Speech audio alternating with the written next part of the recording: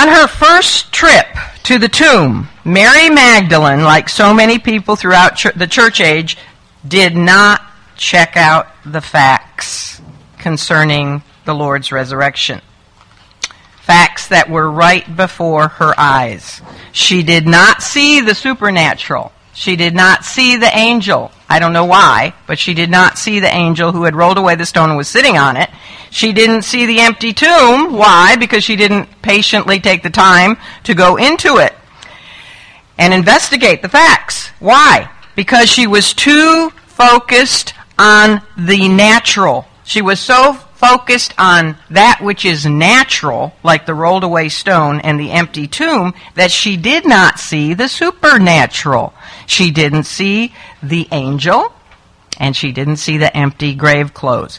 Many people today do the very same thing when they do not take the time to investigate the evidence concerning the Lord Jesus Christ for themselves. They do not dig deeper, for example, into God's truth revealed in His Word, which is full of supernatural evidence of its divine authorship.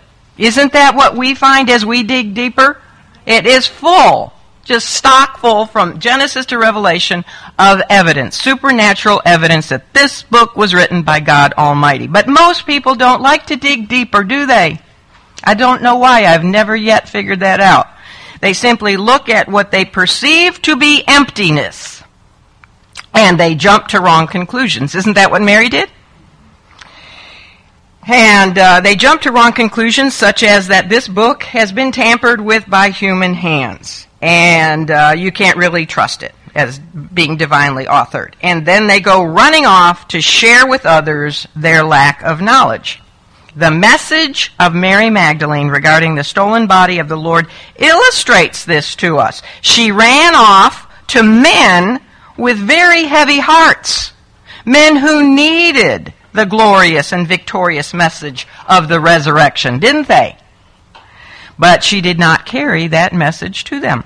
Instead, she carried a message that only enhanced their grief and their unbelief. They have taken the Lord. That was her message to the disciples. Is that not a message of unbelief? They have taken the Lord. What else is it? You did this in your homework. Is it not an oxymoron? It is. If Jesus is Lord, think about this. She called him Lord. They have taken away the Lord. If he is Lord, how could anybody do anything with him that was not his will? Had he not told all of them that no man would take his life, but that he would lay it down of his own will, and that, what, then he would take it up again? Is not Mary's original message to Peter and John similar to the message of apostates in Christendom today? They call Jesus Lord. They call him Lord, but then they tamper with his book by denying its inerrancy. If he is truly Lord, don't you think he has the power to write a book accurately and without contradiction? I was again reading one of those commentators that said, oh, this is just full, this whole resurrection account is full of contradictions and you can't trust it. Oh, of course you can. If you just harmonize the four Gospels and put them together. If he is Lord as they say, then why do they deny the supernatural? Why do they deny his power to create the universe and turn instead to unbelieving scientists and their theories about beginnings? Why do they deny his commandments, mock his predictions of yet future events? Why do they try to compromise when it comes to his words about such sins as adultery, fornication, homosexuality, and pagan practices such as sacrificing one's own children? Mary called Jesus Lord, but she did not yet realize that he truly is. That he truly is Lord. He is the resurrection and what else? The life. He had said that. He is the resurrection and the life. He had also said he is the way, the truth, and what else? And the life. Not just life. He is the life. In him and by him and through him. Think that through, that statement in Colossians. In him and by him and through him, all things exist. There is nothing made that he did not make, and nothing that he does not hold together. To bring his dead body back to life, to resurrected life, was not a difficult thing for the one who is life himself. That's not difficult for him, the one who is the origin of all things, the Alpha and the Omega, the beginning and the end, the first and the last, the eternal, self-existent one. Mary gave a message, at least her first time around. I'm glad she came back. But her first time around, she gave a message that only encouraged unbelief in the resurrected Lord, the lordship of Jesus. She encouraged unbelief in his lordship, even though she called him Lord. She gave a message that had no hope in it. They have taken away the Lord. Is that a message of hope? She had given a message that certainly had no joy in it. What was it? It was a message of error. It was a message that was not based on the facts. She drew the wrong conclusion because she did not patiently remain at the tomb and properly investigate the situation. Go into the tomb, see the grave clothes, and then also hear the heavenly message of the resurrection proclaimed. If you're a fast person, slow down, be still, and know that he is God. Don't just jump to conclusions. You know, that's sometimes our only exercise, isn't it? Jumping to conclusions. But she just saw the natural. She didn't see the supernatural, and off she went with a message of error not based on the truth. And I was just trying to draw the comparison to what goes on in our world today in so many churches. That's exactly what goes on. When you dig and patiently investigate the facts, you get the heavenly message of the truth. Mary may have shown respect for Jesus by referring to him as Lord. But you see, that respect was negated by the fact that she did not believe his own promise of resurrection. How many times had he told all of them he would rise on the third day? Many times, at least 7 recorded for us in the Gospels. But we know many other besides that. It is a good thing, indeed, that Mary returned to the tomb. Because then, thanks to the patience, thanks to the grace of the Lord himself, she did get her message right. And of course, I can't really blame Mary too much, because who knows what I would have done if I was in her sandals, right? Or any of us. No one had ever resurrected bodily like that before. But aren't you glad that God, the Lord, is the God of the second chance?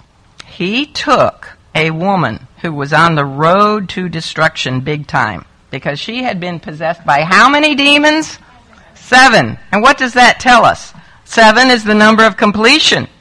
She was under complete domination of the powers of evil. And he took that woman, gave her a second chance, and made her the very first person to ever see him in his glorified, resurrected body. Is that not grace? I mean, that is grace. And I think if we had the time to go around the room, I don't know if any of you have ever been possessed by 7 demons, but I know a lot of us could give a testimony as to the grace of God in our lives.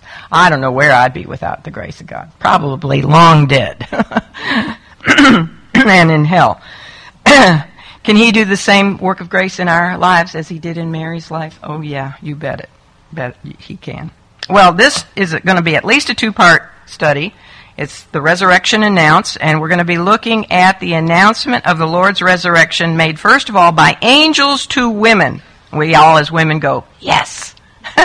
First ones to hear the resurrection message were women.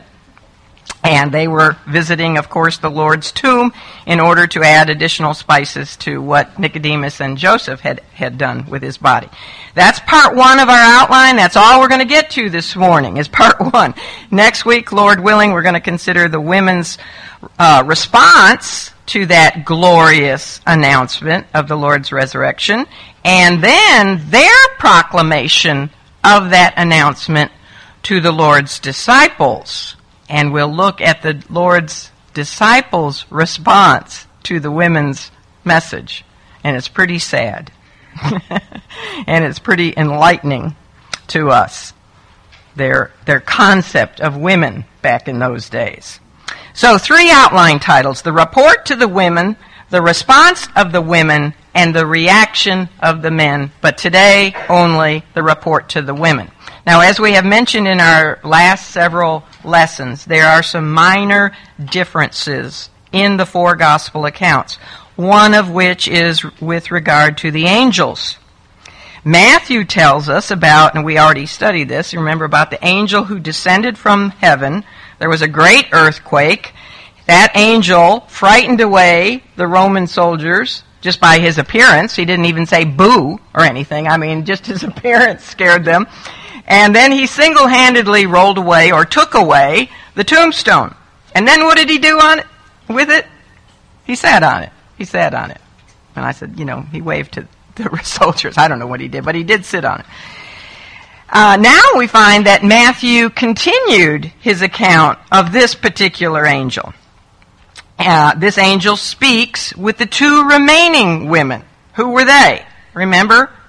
Mary Magdalene got there, saw what she saw, turned and ran to tell Peter and John. But the other 2 women who had gone with her were Mary, the mother of James and Joseph, and Salome. Mary, the Lord's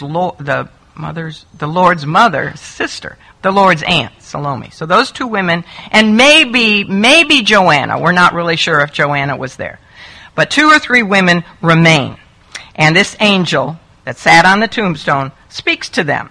He likely would have also spoken to Mary Magdalene, but she had run off. Not because she had seen him, however, as the soldiers. That's why the soldiers ran off, because they saw the angel and they were scared, and they also knew they were in big time trouble because the body had been taken or something happened to it. But she ran off because she assumed that the Lord's body was stolen. Now, for the sake of keeping our angels straight, we're going to refer to this particular angel as the tombstone angel, because he is the one who removed the tombstone and sat on it. Okay, so he's the tombstone angel. Mark, over in Mark's account, he speaks of an angel who looks like a young man, and he is inside the tomb, sitting. That's in Mark 16, verse 5. Luke tells us of 2 angels, and they are standing. Luke 24:4. And John tells us of 1 angel sitting at the head of where Jesus' body had laid on the shelf inside the tomb, and another angel sitting at the Lord's feet. Now, we don't know how many angels came down for this momentous occasion. Perhaps, if there had been a witness with keener vision, they might have seen hundreds of angels present in and around and about and over the tomb. I don't know. There could have been many, many angels, and only maybe 2 made themselves visible, or 4, or however many. I think there was probably only 2 that were visible.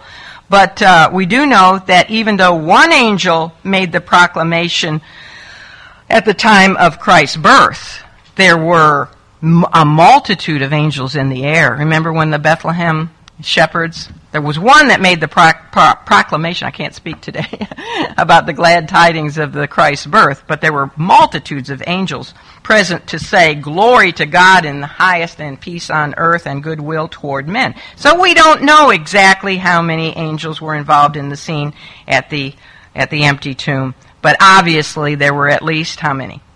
At least 2, okay? So let's look at the report to the women from the tombstone angel. And for this, I'm going to read Matthew 28, verses 5 to 7. Maybe I'll review and start at verse 1. Matthew 28:1. In the end of the Sabbath, as it began to dawn toward the first day of the week, came Mary Magdalene and the other Mary to see the sepulchre. And behold, there was a great earthquake, for the angel, this is the tombstone angel, the angel of the Lord descended from heaven and came and rolled back the stone from the door and sat upon it. His countenance was like lightning, and his raiment white as snow. And for fear of him, the keepers, that's the soldiers, did shake and became as dead men. And the angel answered. Here's where we pick up our lesson today. And the angel answered and said unto the women. Now we know by meshing this with the other accounts that Mary Magdalene is gone. So the only women remaining are the other Mary and maybe Joanna and also Salome. So this angel says to the women, Fear not ye, for I know that ye seek Jesus, which was crucified. He is not here, for he is risen. And then notice these words. As he said, Come see the place where the Lord lay. And go quickly and tell his disciples that he is risen from the dead. And behold, he goeth before you into Galilee. There ye shall see him. Lo, I have told you. And they departed quickly from the sepulchre with fear and great joy, and did run to bring his disciples word. Mary Magdalene had dashed off to tell Peter and John the supposed bad news that someone had taken the Lord's body. However, the other two women remained at the tomb. Now, these two older ladies, and I say older, I mean older back then might have been 40s. I say they were older than Mary probably because they were at least old enough to have sons who were apostles, right? Salome had James and John. And Mary, the mother of James and Joseph, had James, who was James the Less. He was an apostle, so they were older.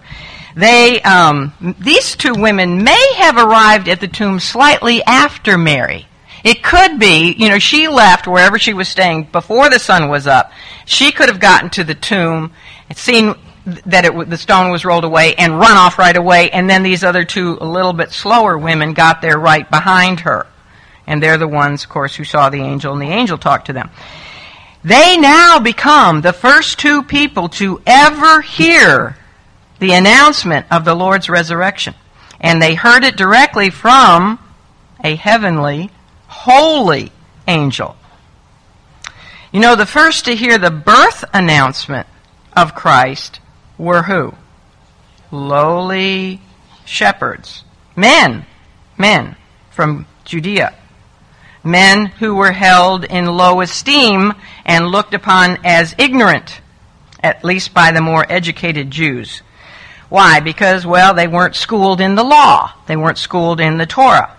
And now here we find that the first to hear the resurrection announcement of Christ, also from holy angels, were lowly Galilean women. Isn't that interesting? The birth was lowly Judean men. The first to hear the resurrection message were lowly Galilean women. I always say he's an equal opportunity employer, isn't he? I mean, he just always seems to share everything. But, women's testimony back in those days was considered practically worthless. Does that make you a little angry? That's the way it still is in a lot of parts of the world. They were not, very, very seldom in a court of law was a woman's testimony even considered. Pretty sad, huh? Well, think about this. If the gospel accounts were the works of Jewish men alone, with no divine inspiration at all, just the works of men, do you think that they would have had lowly shepherds and lowly women as the first recipients and witnesses of both the birth and the resurrection of Jesus Christ? No. If these gospel accounts were written by men, who do you think would have been the first ones to have heard the birth announcement and to have heard the resurrection announcement? Pharisees. The elite men of society back in that day, in order to gain credibility. And I was reading a book that said that the early church was a little bit embarrassed about this, especially the women part.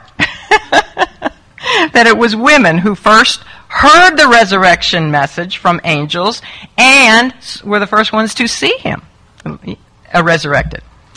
Well, to believers, however, it is obvious why the Lord chose common shepherds and common but faithful women for these important roles.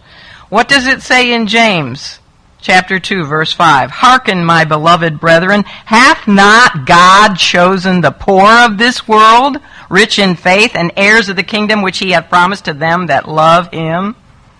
Doesn't he do that so he gets the glory and confounds the wise and the men? Note what an honor. I was thinking about this too. What an honor. I wonder if anybody's ever thought of this. Was bestowed upon the parents who gave birth and raised two very godly daughters.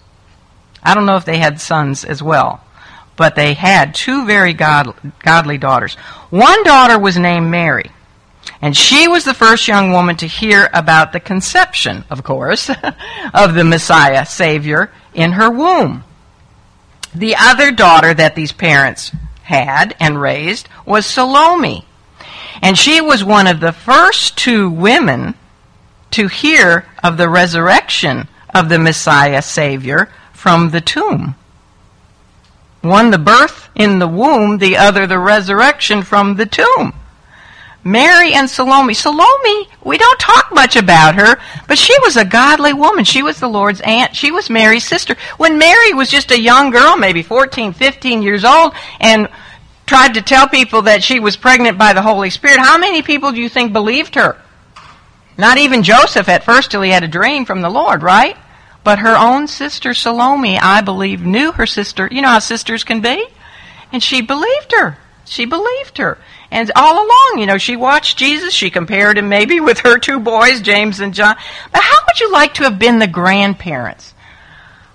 Think of this. The parent, all we know is that their father's name was Heli, H-E-L-I, however you pronounce that. Helium. H-E-L-I. We don't know what their mother's name was.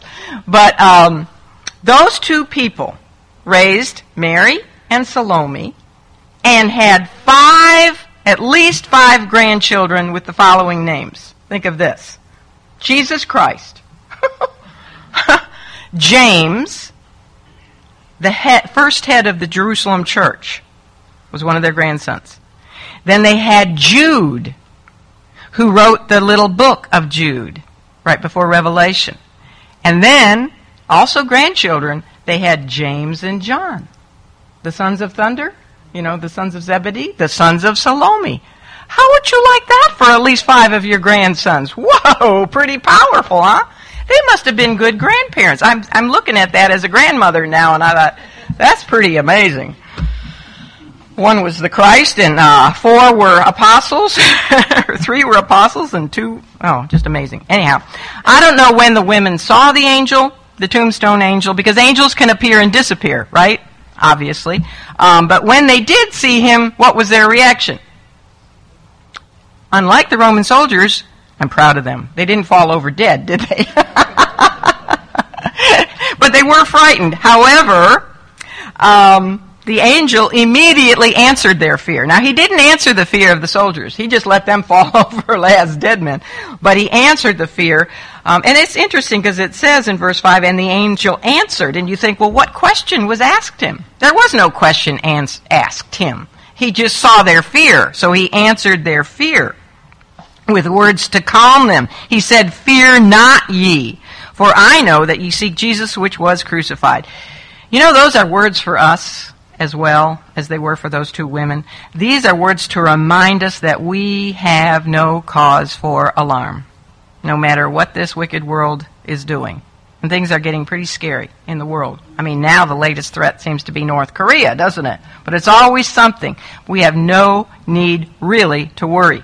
Clothed in the righteousness of Jesus Christ, we are safe and sound in the true ark, Jesus Christ. Those who seek the Lord Jesus have absolutely no reason to be afraid. On the other hand, the soldiers did have reason to be afraid because they were not interested in the one who had been crucified and buried in the tomb. However, these women were not only interested in him, they loved him. They loved him deeply. They had put their faith in him. And they had come to the tomb for the further purpose of ministering to him. They had been ministering to him, well, Salome probably ever since he was born. And the other ones, ever since they gave their heart to him. Even though he had been crucified, which was an accursed thing according to God's law. Remember? We learned that? It was cursed for any man to hang on a tree by God's law, and yet they still want to minister to him. These women knew that Jesus' death was unjustified. They knew he had done no wrong, and they still loved him, and they had come to honor him. So they didn't need to have any fear. They did not need to fear. Most people, do not seek Jesus because he was crucified. The cross is a stumbling block to many, isn't it? How can you believe in a bloody Savior and a bloody cross? How can you put your faith in someone who was so weak that he was crucified? Most people, that's a stumbling block, or it's utter foolishness to them. But genuine believers love and seek Jesus not only although he was crucified, but because he was crucified and became the curse of sin for us.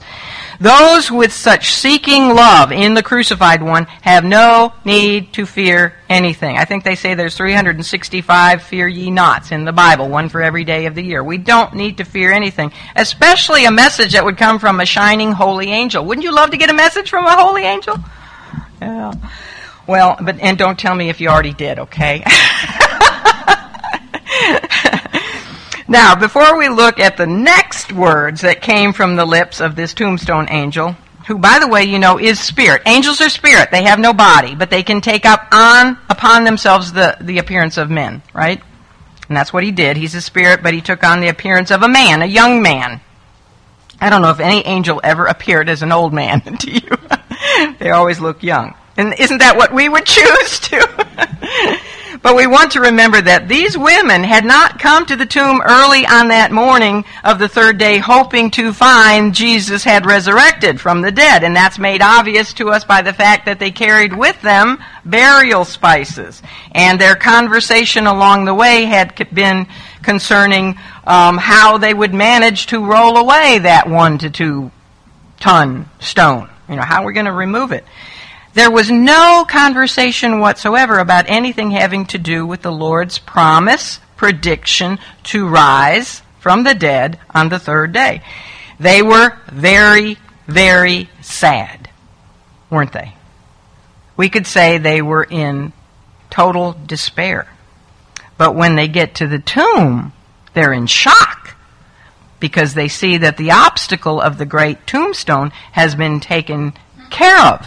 So they're shocked about that, and then instant dread hits their hearts, as was evidenced by Mary Magdalene, because probably the first thing they thought of was also that his body was missing. Remember, when she reports to Peter and John, she says, "we." So they all thought the same thing, that his body had been stolen. And then, with the realization of the presence of the angel, the women are frightened, but he is very quick to calm them. Although I don't know how successful that would be, in trying to calm them. But just think of the vast array of emotions that they have gone through just in the past few minutes. Sorrow, despair, shock, dread, fear, and then the next words to come from the angel were going to really catch them by surprise. And when he spoke, guess what? All those emotions immediately dissipated. They were gone in just as many seconds as it took for the angel to speak them. Isn't that exciting? You can be depressed and sad and just down, and one phone call, one word from somebody, read the scripture, and immediately all that can be gone in a second. What does it say in the Bible? Weeping may endure for a night, but joy cometh in the morning. What did the angel say? He said, "He is not here. He is risen." And then he had to throw this in.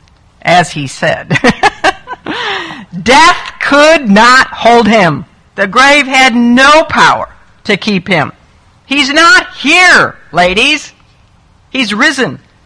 That is the great message of the resurrection. The angel's words, do you know this, have never, ever, ever been refuted, and they never will be.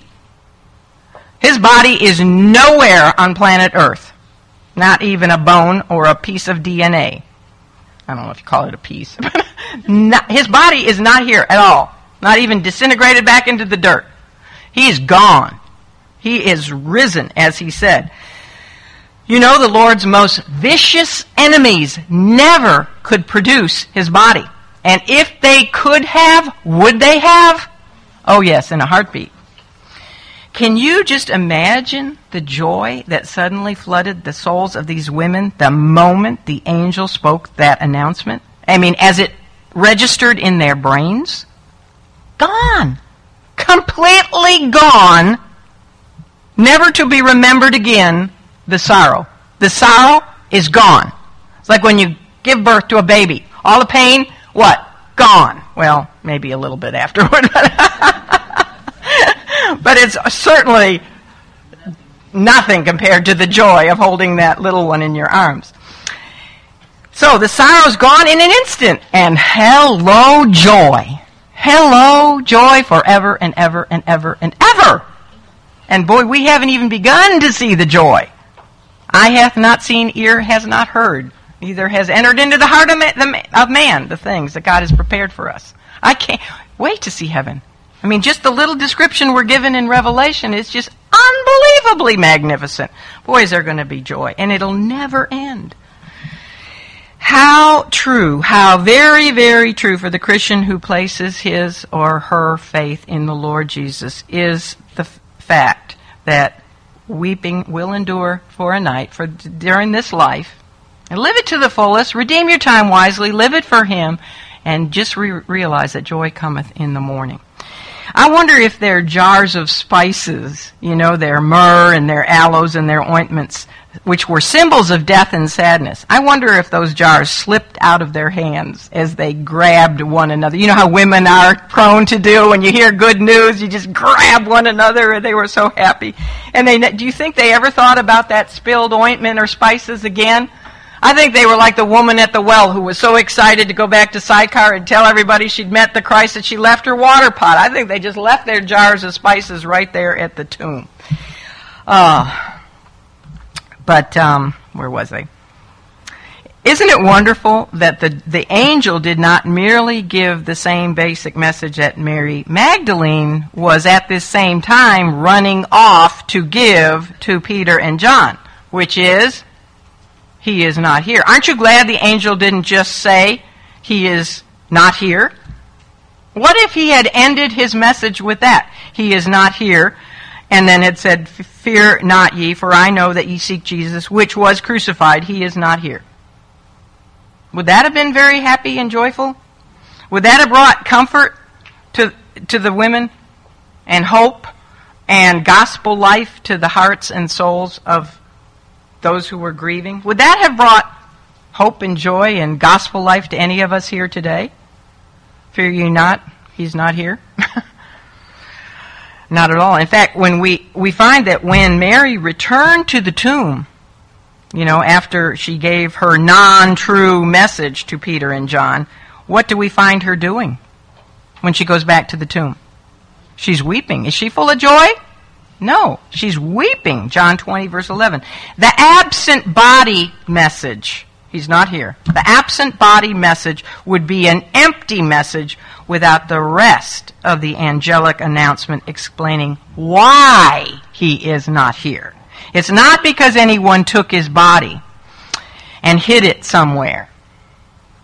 There is a theory that there was a gardener named Judah. Have you ever heard that? The gardener theory?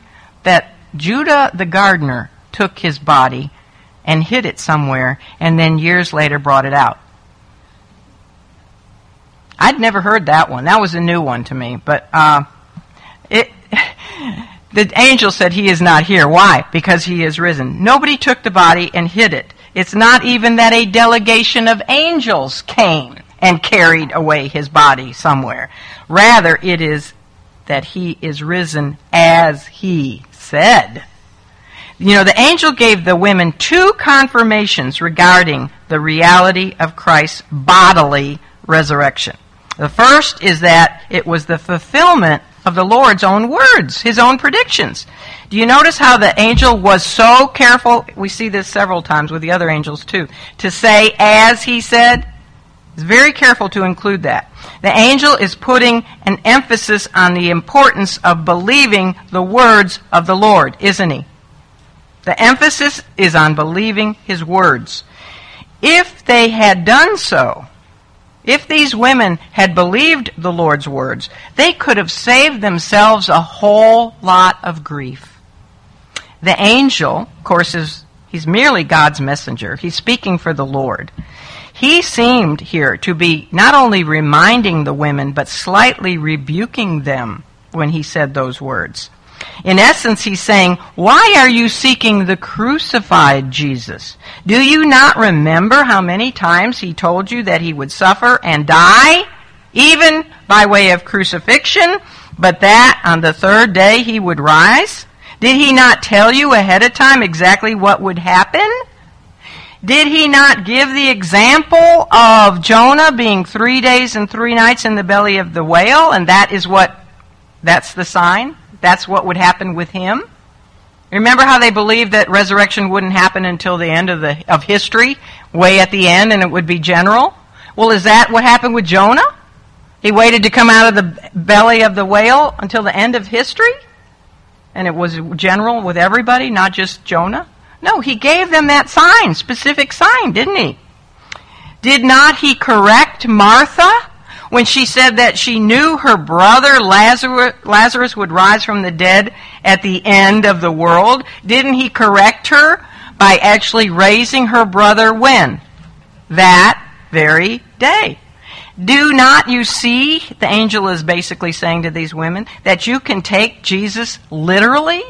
When he says, I'll rise on the third day, you can take him literally. Do you not know that he always honors his word and keeps his promises? Don't you know that if you forget or dismiss his promises, you're going to spin your wheels doing a lot of completely wasteful things, like preparing unnecessary spices and ointments, and you're going to worry about a lot of things that likewise are needless concerns, like how to remove great stones. Do we spin our wheels doing a lot of this stuff? Doing things that are unnecessary, worrying about things that we don't need to worry about? And don't you know that you're going to shed many unnecessary tears and experience much needless sorrow? Give more attention, he was telling these women, and that's what he would be telling us today. Give more attention from here on to the infallible Word of God. Hide every promise, every precept, every principle in your heart, because his Word does not fail, and it will not return void. Can you and I believe what he says about the yet future events of his return and the rapture and all that? Yes, of course we can. He said he would rise on the third day. So, ladies, he's saying, this is the third day, and guess what? He's not here. He's risen, as he said. It's like you talk to a 2-year-old and say, okay, this is it. I mean, it is pretty simple, isn't it? The second confirmation the angel gave the women was the proof of the empty tomb. He invited them to enter the tomb and to see for themselves the evidence of the Lord's resurrection. He said, come see the place where the Lord lay. Verse 6. Compare what you see in the tomb, ladies, with what you heard from the Lord himself, and put those two things together, and you will surely believe.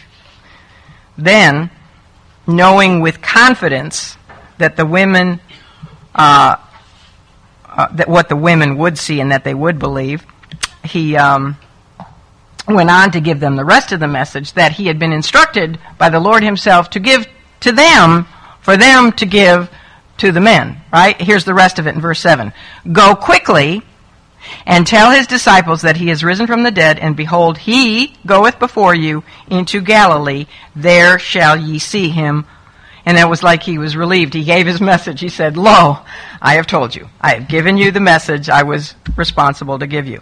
Isn't it just like our wonderful, compassionate, gracious, merciful Lord that he wanted these dear women to be quick? You notice that word, go quickly? He wanted them to quickly give the report of his resurrection to his weeping, despondent disciples. What do we see on display once again? The Lord's mercy here. Think about this. One had denied him. Peter. Peter had denied him. They all had deserted him at his greatest hour of need.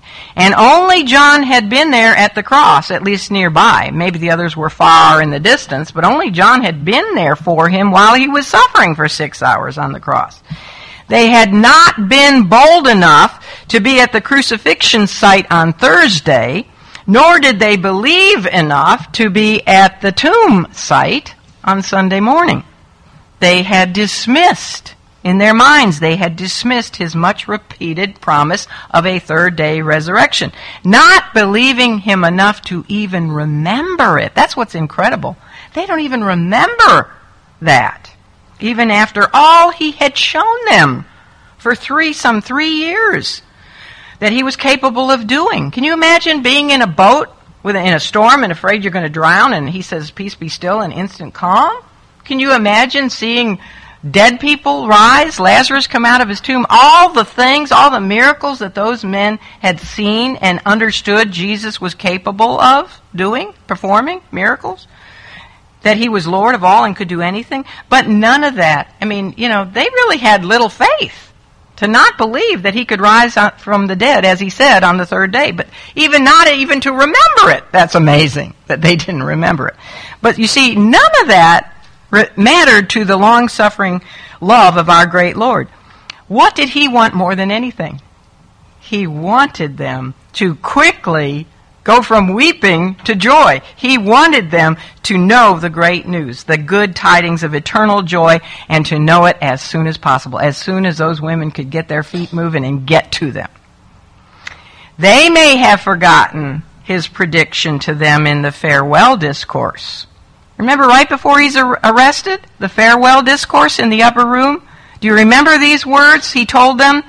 He said, Verily, verily, I say unto you, that ye shall weep and lament, but the world shall rejoice. Was the world happy that they finally got rid of Jesus? Yes, they're still trying to get rid of him, aren't they?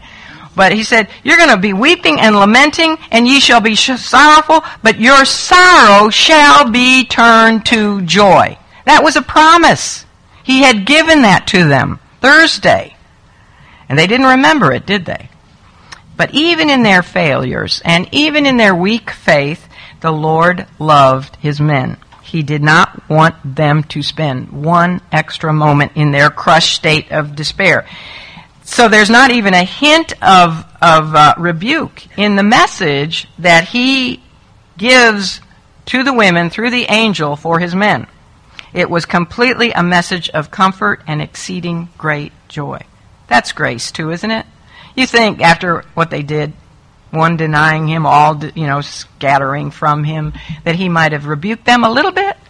But nothing. No, not a word about it. He just says, tell my disciples I'm risen from the dead and I'm going to go before you in Galilee. Of course, we know he sees them later that very day in Jerusalem, which is exciting. Well, as we find out when we continue to read through the gospel accounts, the women obeyed. Yay! Again, women. They obeyed. They obeyed the command of the Lord through the angel. They went quickly to report the good news of the resurrection to the disciples. So here's a great question, who were the first proclaimers of the gospel message? Women. Don't you love it? I mean, this is a woman's day, this lesson, isn't it?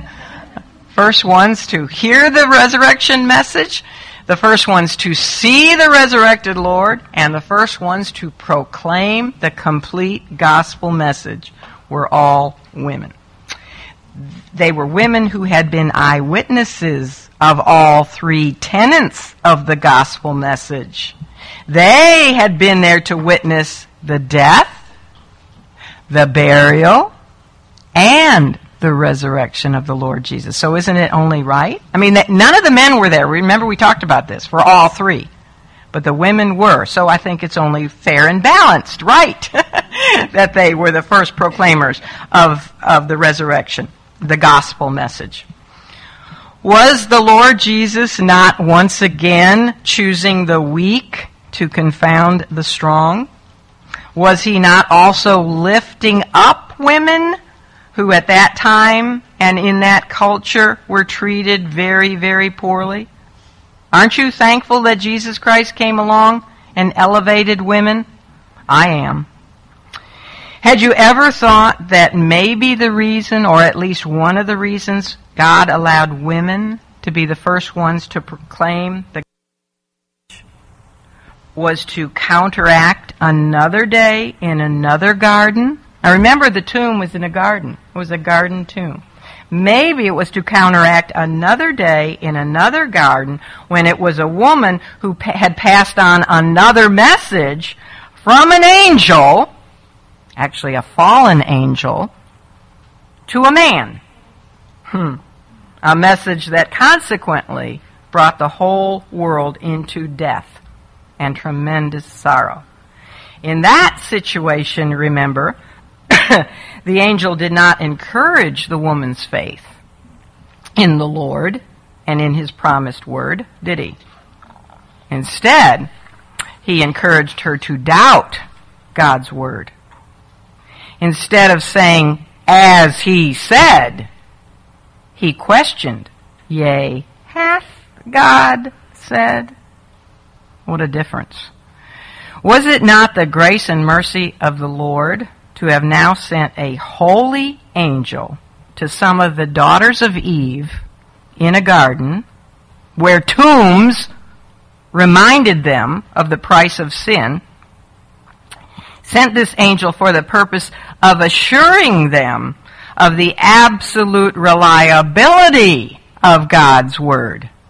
Not to doubt God's word, but to trust it, as he said. Instead of the evil message of doubt and disobey, the message was come and see. That's all you have to ever do to somebody when you witness to them. Come and see for yourself. The evidence is abundant. God was graciously allowing women to counteract Mother Eve's tragic role back in Eden by giving them the honor and the privilege to be the first proclaimers of victory over sin and over death and over the grave. And that message was proclaimed to the sons of Adam. They were the first ones to proclaim, in effect, that the head of the dreadful serpent named Lucifer and Satan had been crushed, a fatal blow from which he would never, ever recover. Well, the women accepted the angel's invitation to come inside the tomb and see for themselves what it had to tell them. And boy, it had a lot to tell them inside there, didn't it? So we turn now to their entrance into the tomb and the additional short message that they received from another heavenly angel who we're going to call the tomb shelf angel. Why is that? Because he's sitting on the hewn-out shelf inside of the tomb. So let's turn to Mark 16. I don't have much left, so don't panic. Mark 16, and let's look at verses 5 to 7.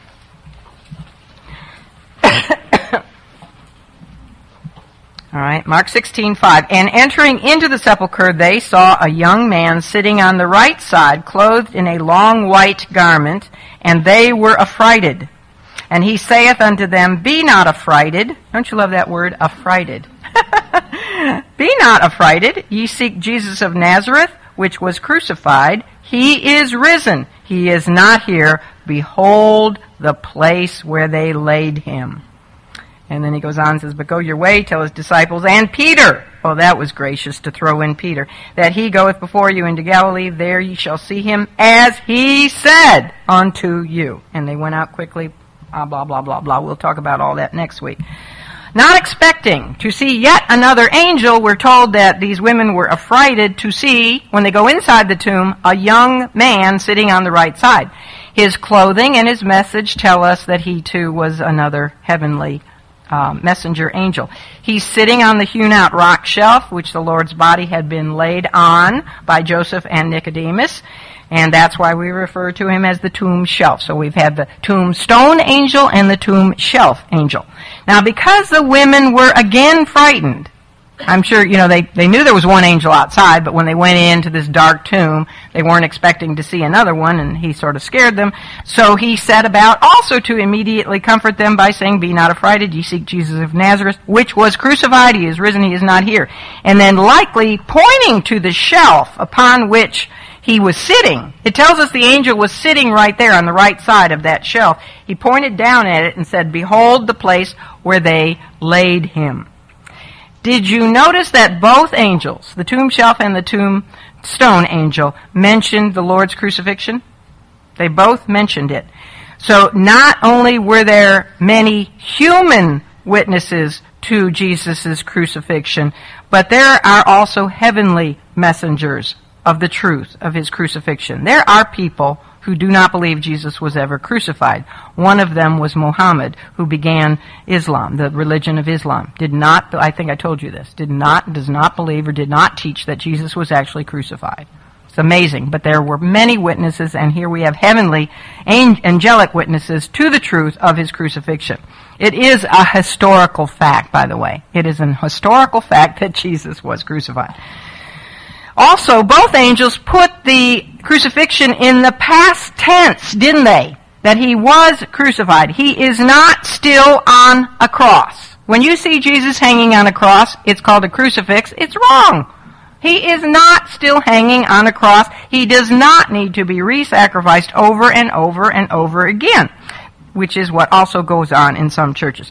The women needed to shift their focus from Jesus crucified. And don't you know that's what had been in their minds? They probably couldn't sleep at night during those 2 back-to-back Sabbaths because they kept picturing him up there bloody and awful on the cross. But they needed to shift their focus from Jesus crucified to Jesus resurrected. Put the sorrow behind, for the joy has swallowed it up. There was no need to wrap a dead body in more spices. They could now worship a living Savior. His body was not stolen by his friends. His body was not removed by his enemies. His body was not even taken by angels. He is risen, just as he said.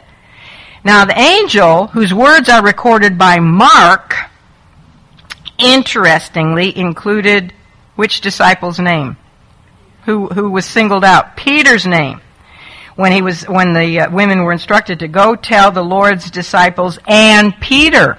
That's interesting. Most agree that Mark, this is young John Mark, he got his, of course he was divinely inspired by the Holy Spirit, but he got his testimony of the account of Jesus from who? From Peter. John got his, he talked to Peter, and Peter told him everything, and Mark wrote it down. John Mark wrote it down. So, don't you think that's why Peter has this in here? Because when the women came running back and said, "The Lord said to tell you and Peter to meet him in Galilee," that meant a lot to Peter. A whole lot. Because he had denied having any relationship whatsoever with the Lord. Not just once, not just twice, but 3 times, and he threw in curses. So I'm sure that he might think that Jesus would disown him. And if the message had just been to the disciples, Peter might have seriously wondered if that still included him. However, by singling out Peter's name, the Lord was lifting Peter's spirit, because he would then understand that he would be just as welcome as the other disciples to see the resurrected Lord in Galilee. Of course, he even met, we find out, privately with Peter before they get to Galilee. He meets with all 11 in the upper room, and then he meets in Galilee, and he meets singularly with Peter. But Okay, let's look at Luke 24, verses 3 to 7, the two standing angels, and then we'll quit. Luke 24, verses 3 to 7.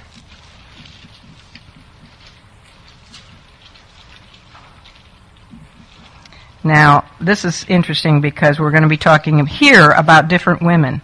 We just talked about the other Mary and Salome. They're gone now, okay? They've run off to do the angel's bidding and to tell the disciples and Peter that the Lord is risen. And this is another group of women. Starting in Luke 24, verse 3, it says, and they entered in and found... Well, let me actually back up. Let's start in Luke 23:55 so you see who these women were, all right? Because you know in the Bible the chapters are not inspired, so it just actually continues. So let's start at verse 55. And the women also which came with Jesus from Galilee followed after. This is following after Nicodemus and Joseph as they're taking Jesus to the tomb, and beheld the sepulchre and how his body was laid. And they returned and prepared spices and ointments and rested the Sabbath day according to the commandment. Now it just continues. Now upon the first day of the week, very early in the morning, they, who is they? Those women. This is a different group of women who had traveled with Jesus from Galilee. They came unto the sepulchre bringing the spices which they had prepared and certain others with them. And they found the stone rolled away from the sepulchre. And here's where we start our verses. And they entered in and found not the body of the Lord Jesus. And it came to pass as they were much perplexed thereabout, behold, two men stood by them in shining garments. And as they were afraid and bowed down their faces to the earth, they said unto them, this is the angel speaking to the women, why seek ye the living among the dead? He is not here, but is risen. Remember how he spake unto you when he was yet in Galilee, saying, the Son of Man must be delivered into the hands of sinful men and be crucified, and the third day rise again. And this is wonderful. I love verse 8. And they remembered his words. Finally! Finally somebody remembered. Of course, they had to be reminded, and then when they were reminded, they remembered. Okay, as in verse 1, we note that Luke's use of the pronoun they refers back to those women who had come with Jesus from Galilee. These women did not go to the tomb with the two Marys and Salome. Remember, when the shepherd is smitten, the sheep scatter. So they're coming to the tomb from somewhere else. We don't know where. And they obviously arrive at the tomb after all three of the first women were gone. Okay, they're all gone now. And this other group of many women, actually it told us in Matthew, this group of many women come to the tomb. And just like their predecessors, when they get there, they notice that the stone is rolled away. And they go inside, not like Mary, they actually go inside to take a look. There's no mention of either the tombstone angel outside sitting on the tombstone, and no mention of the tomb shelf angel sitting inside on the shelf. What we do read about in Luke is that when the women go in the tomb and look around and are perplexed by what they see, which of course is the empty grave clothes, suddenly two men in shining garments are standing there by them. You know, they can appear and disappear, and suddenly there they are. And that, of course, causes them to be greatly afraid. And what is their reaction? What do? They fall down on the ground, not as dead men, but they fall down on the ground, bowing their faces before these heavenly creatures. Because of the sudden visibility of these two creatures and because of the description of their garments, what can we surmise? Who are they? They're angels. They're angels. And they're probably the same ones already mentioned, don't you think? I think it's the tombstone and the tomb shelf angel, two of them. And now they suddenly both inside, and they're going to talk to the second group of women. And they give almost the same message that they had spoken to the other women, but this time they open their conversation with the question, why seek ye the living among the dead? Would you like to know what that is literally in Greek? Why seek ye the living one among the dead? The one they sought was life himself.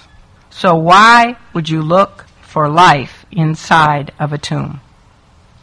The two angels then said the same thing that they had individually told the women in Matthew and Mark's account. He is not here. He is risen. And then they speak this gentle reminder rebuke. I call it a reminder rebuke. They say, remember how he spake unto you when he was yet in Galilee? You spent years, ladies, with him up there, saying that Son of Man must be delivered into the hands of sinful men and be crucified, and the third day he will rise again. And now that they were reminded of his words, guess what? They finally did remember that Jesus himself had said that he would rise on the third day. It's probably like, oh, is that what he meant? Aha! And everything changes. I mean, you could look at the verbs. I think one of your homework questions is that. You look at the verbs before they get there and all the things, and then once they remembered, everything changes, and the verbs are all exciting. They go and they run and they're happy and da-da-da-da-da. But with the remembrance of the Word of God, everything changes. It finally all comes together. Oh, is that how all things work together for good? It clicked, the light bulbs went off, and the sun had been shining all along. It was early morning, wasn't it? The sun was out, but they couldn't see it. Because why? Why couldn't they see the sun? Here's the reason. They had forgotten the Word of God. That's it. The sun is always shining. The only reason it's dark in our lives is when we forget the Word of God. They had forgotten the promise of Christ. Or they had made a non-literal interpretation of the Word of Christ. Either way, they were the ones who were responsible for putting dark shades over their spiritual eyes. They thought the sun was gone from them forever when he was shining brighter than ever before. And you know what? That's really something we can apply to our own lives, isn't it? Let's pray. Father, we pray for anyone who might be among us who is in a state of denial or doubt. We pray this for any of our children or husbands or loved ones who do not yet know you, or for any who profess to know you but don't have a living faith. We ask, Father, bring them out of merely intellectual acceptance to having a conviction that is as deep as life itself, a supernaturally granted persuasion of the truth of who Jesus Christ is.